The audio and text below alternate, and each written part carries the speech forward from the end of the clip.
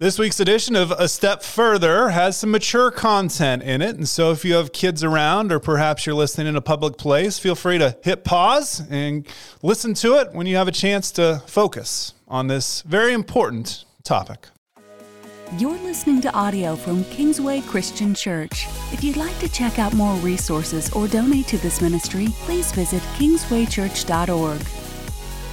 Welcome to A Step Further. Andy Lynch, Connections Pastor here at Kingsway. We're so excited to welcome you in as we really are wrapping up this month-long series about relationships and family and marriage. And Darren Simpson, our students pastor, is joining us, and he will kind of walk us through some of the conversations he's been having with middle school and high school students this past month, and perhaps help us as parents, perhaps help us as coaches, as community members, as teachers. Anytime you're influencing students, you have a huge voice, whether it feels like they're listening or not. You have a huge voice. So Darren, welcome in, and thank you for this conversation ahead of time. I'm excited about it. I appreciate it. Thank you for inviting me to be a part of it. So in the student world, we think of February, we think of Valentine's Day, we think of, oh, what a great time to talk about sex and relationships and all those things. Yeah. As you approach February as a student pastor, what are your feelings going into that month, and how have they been realized this month? Well, I mean, it's always a little bit daunting, to be honest. You've got a biblical understanding of what sex should be and relationships should be. And oftentimes, like, the Bible can be very muted on the conversation of dating and what that looks like. Because again, they did like betrothal and that kind of stuff. And we don't really see that today. I know, right? And then, but you've also got the parent view in everything too. And it's just as valuable and just as vital for them and the church, for all of us to kind of come together to have these conversations. But there are so many opinions when it comes to what is and what isn't allowed, what we should talk about. And it gets difficult because we'll go to say, hey, we're going to have a conversation on dating, and I'll get somebody that's like, red flag. And I'm like, what's going on? And they'll be like, oh, well, we haven't quite had those conversations yet with our kiddo. And I'm like, the siren is going off in my head that's like, oh no, if you're not having that now, like, yikes, yeah. Right? Yikes. But I get excited because we have an opportunity, especially in this month, to speak into this thing. February breeds all kind of stuff. So a lot of people get all gooey and excited and happy about Valentine's Day coming up. But then there's a big majority of people that are like, bah humbug, I hate Valentine's Day, right? I've been there and done that. Like a girlfriend had just broken up with me in high school or something like that just before Valentine's Day. And I'm sitting there going, I hate this. But it's okay. No matter where anybody is on the spectrum, if they're listening and we're talking, I just kind of want to like educate and give opportunity to families to talk about and not be afraid to talk about love and dating and relationships and, the S word, sex, in our world. Because so much of it dictates our culture. It dictates everything that's going on with us. So, it's Valentine's Day. It's a fun time to kind of walk through things. It's interesting. As a parent, I'm always looking for those opportunities to speak the Bible, to speak truth, to speak Jesus into my kids. I got two kids when it comes to sex that are, one wants to talk all the time about it. The other doesn't want to talk about it at all. And so if I bring up anything, you see the nervousness, you see the change of subject. How do I approach these two? Obviously I got to approach them differently, right? But I'm thinking of the one child who doesn't want to talk about it. I think of my upbringing and how I didn't want to talk about it. How do I engage that child in this conversation where, it's going to be awkward. I'm going to brace the awkward because in this situation, he's not going to receive it unawkwardly. Absolutely. There's just no way for an awkward conversation to happen unawkwardly, if that's even a thing, right? So you got to embrace the awkward, like you said, but some of it is just like making sure you've got a game plan. So what they tell us statistically is that, like, by the time a kiddo is 7 to 8 years old, if you've not had some kind of birds and bees conversation with them, then what really is happening is they're saying the world will start teaching them that information. Yeah. So if you're not allowing that conversation to come from you, then it will come from an external source. So they're saying educate your kiddos. So I always tell parents early on when your kids are young, don't be afraid to have these conversations. Don't be intimidated to talk about these. The second thing too is, like, if you have a spouse in the process, I know that not every parent has that opportunity, but if you have somebody that you can kind of rub shoulders with to get this idea going, to think through these concepts. And if you don't have that spouse in your world and you're trying to educate your kiddos and it's just you, I praise you for having those conversations, but be willing to have those conversations. I always say just find somebody that can help you kind of guide the conversation. Because when they're younger, you don't need to deal with graphic details, right? You don't need to go into the crazy, chaotic, oh my goodness, like life-altering yikes situations. You just need to explain to them that understand that like God created sex and it is good. And we'll talk about that here in a second. But God created sex and it's good. And there's an opportunity for this later on in the future. But in this moment right now, it's just educating them that God loves you. He designed you a certain way. And these things are okay. They are healthy, but they are healthy under certain kinds of contexts. And that's where the world misconstrues that. And it gets difficult as parents because you're like, what do I say and how do I say it? Yeah. If I had any advice to give to a parent, the first thing that I would tell them is don't be afraid to have the conversation. Don't be afraid to have the conversation early, and then don't be afraid to continue that conversation. My dad growing up with us, it was like, the one and done, birds and bees. Yep. You get the one conversation in junior high, and then you're kind of left on your own 2 feet to figure it out for the rest of your life. And the reality is you don't want the world speaking into these conversations without a healthy foundation. So as parents, set the foundation.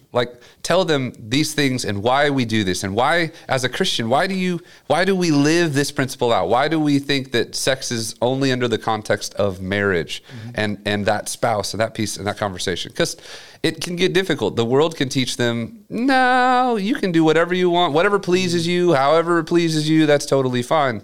And then we get into a situation where, as the student gets older, you actually lose traction.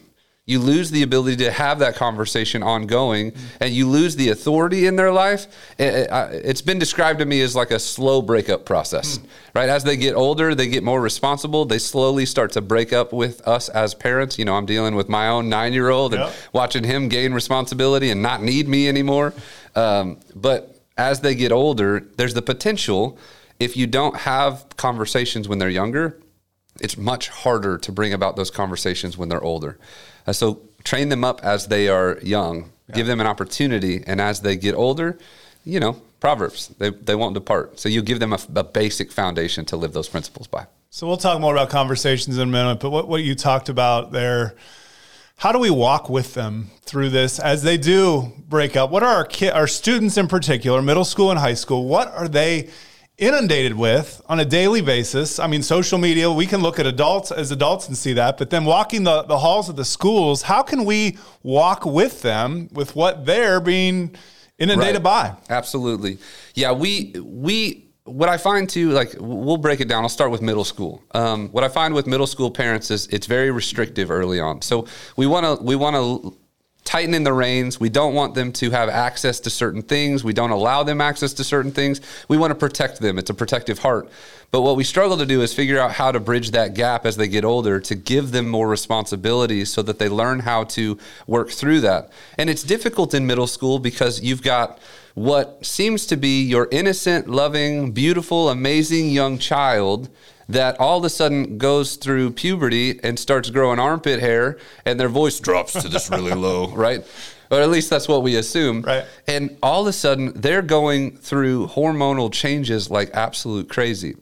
We can get into the science of it and understand that they're developing neural pathways, we call them brain highways, that are linking information to information. And because we live in an overly sexualized culture, what's going to happen is as they go to school, if there is no foundation from your end, as they go to school, then as the kids are talking about it, then they just jump in on the conversation and then they link a highway and then things start to change and develop, and you had no voice in that. So I tell families early on, again, it's that idea of speak to them often, continually having that conversation. But early on, it's helping them deal with the thoughts and the emotions and the things that they're walking through, right? All the hormones that are running through their bodies, it is insane. Nobody would would think that would be like absolutely normal. But what I've always loved, I got told years ago, is that God designed them intentionally and creatively to go through this at this time. And we have the opportunity to walk alongside of them. So again, building that foundation of biblical understanding of what marriage and how marriage plays into the role of sex, and living in that world of what you should see, what your eyes should focus on, what you say and how you say it. All of these pieces are components to kind of trying to raise them so that at some point, because you can't control the outside, right? When I'm talking about parents restricting things, right. You can restrict everything in your home, but you can't restrict their friends' phones. Right. You can't restrict your neighbor's internet connection. You can't restrict any of that stuff. You can't even restrict the vocabulary of what kids say when they come into your own home. It's hard. And so if you build that basic foundation, then it creates opportunity for your kiddo to say, you know what, I don't want to engage in this conversation. Wow. Or to even say something like, let's talk about something else. Can we change the subject? Because I'm not comfortable with this conversation. It's okay to be open in a conversation with mom and dad, but limiting that conversation and how you talk about people and how you objectify people and what you say and what you do and what society says is normal. And all of a sudden I find it like it's okay for a kiddo to push the pause button. And we teach them it's okay to do that. It reminds me so much of our relationship with God. Do we trust that God knows best and that the rules He put forth in the Bible and the way to live our lives, do we trust that really is best? And then do we have that relationship with Him that we're going to buy into that trust? Same thing with our kids. Absolutely. Do our kids trust us? Have we built that foundation of trust where, they're going to make mistakes. They're probably going to try things at some point that, we wouldn't want them to try, whether that's high school or college or before. But do they really trust that we love them? And so it starts with that foundational relationship. Absolutely. And then as they grow into that high school world, and even off into college, you've got to loosen the leash. You've got to give them freedom to fail. Is that different with each kid? It can be. Yes, it can be. Oftentimes I find too, like if you've got a very defiant kid that's pushing all of the boundaries and challenging everything that you do, you're going to have to keep some of those reins in, or you'll find that we've got, you might have a high school student or an early college student that is struggling with certain difficulties within addiction, whether it be porn or something else. And you have to be careful with all of that kind of stuff because there's brain remapping is required to change the way you think about somebody when it comes to sexual identity. So as every kid is different. But for the most part, I try to tell parents to loosen the leash a little bit, which, again, that sounds really negative, and I'm not trying to talk in negative connotation. You're just trying to give them more freedoms. Right. Give them an opportunity to grow a little bit more. So early on, whenever your kiddo had an iPad or whatever, and you took Safari completely off the thing, like, you have to give them boundaries and limitations. And early on, you might have lived in a world of, there's some resources like Bark is one of those that you can put on a cellular device to track everything that's going on. But at some point, you've got to give them freedoms to learn how to function in society, to be a valuable member of society, and grow through those experiences. And if they fail well, which means they fall down, but you're there to help them in the process, then it only allows them to grow. So many of us have forgotten that we learn way more through experiencing it ourselves. Yeah. And as a teenager, sometimes we remove those opportunities for them to fail. But we have to be careful, because when it comes to sex, it's either like you completely utterly failed or you're doing good. But there is ways to have conversations and talk to teenagers that grow them respectfully and teach them boundaries and what it looks like to love and care and support other people in that process. So yeah, absolutely. It changes dramatically as they grow from being a middle schooler where we kind of have the reins all pulled in to where we're letting them go off to high school. You can't, or not, and then into college, you can't control a lot of what they do. So we've got to transition them from us being over to them being equal.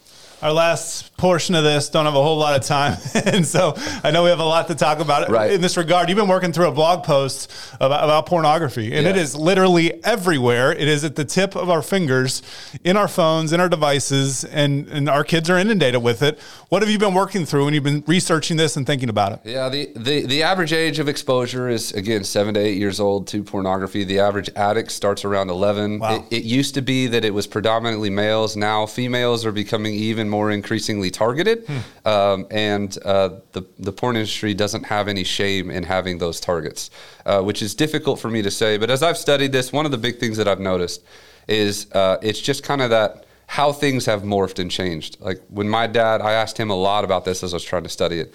He told me that it wasn't readily accessible. You could go find a magazine on the shelf, and it was very highly frowned upon. And then you get into my age range, where I'm growing up, and we had like the Napster or whatever, the dark web, but it still wasn't in your pocket. Yeah. And today, it's rampant because you can have access to it on a button, on a dime, right in front of you. You got a computer that can get you any kind of thing that you're looking at. And the other part of it too is, as technology has progressed, so has pornography. So unfortunately, when an 8-year-old or a 7-year-old is really, really curious, has access to Siri or Google or whatever, and just types in basic anatomical words like the word butt or whatever, they get far more than they bargained for. It's increasingly grotesque, and it's completely different, because it all of a sudden maps something into your brain that you just cannot get out of. And from that point on, there's endorphins in your body. You've got oxytocin, which is like the cuddle drug, and you've got dopamine, which is like that high that you get from a release. And in those moments, all of a sudden, you've got a hook that is really hard to get out. It's really, really hard to get out, and you need remapping of your brain in order to get there. So I'm just writing an idea on this concept to help people understand that there are resources out there to help people to walk through this conversation and to know that they're not alone. Oftentimes I find that parents are shocked when they find this information out in a home. The average is like 87%. So it's a high percentage that high schoolers are addicted to some version of pornography. 87% addicted of high schoolers. Yeah, and so the actual average rates of sex or sexual intercourse is lower.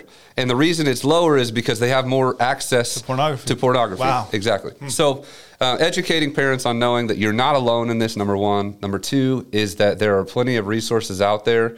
There's one that I love to death. We could talk about those. I don't know if we want to bring these up on the podcast. Yeah, go ahead. Like things that people were willing to pay money for a Netflix subscription. You can pay a subscription to a place like that. There's things called X3, which is XXXchurch.com. They work with this stuff. Covenant Eyes is a big one when it comes to that kind of thing. But there's a fantastic resource.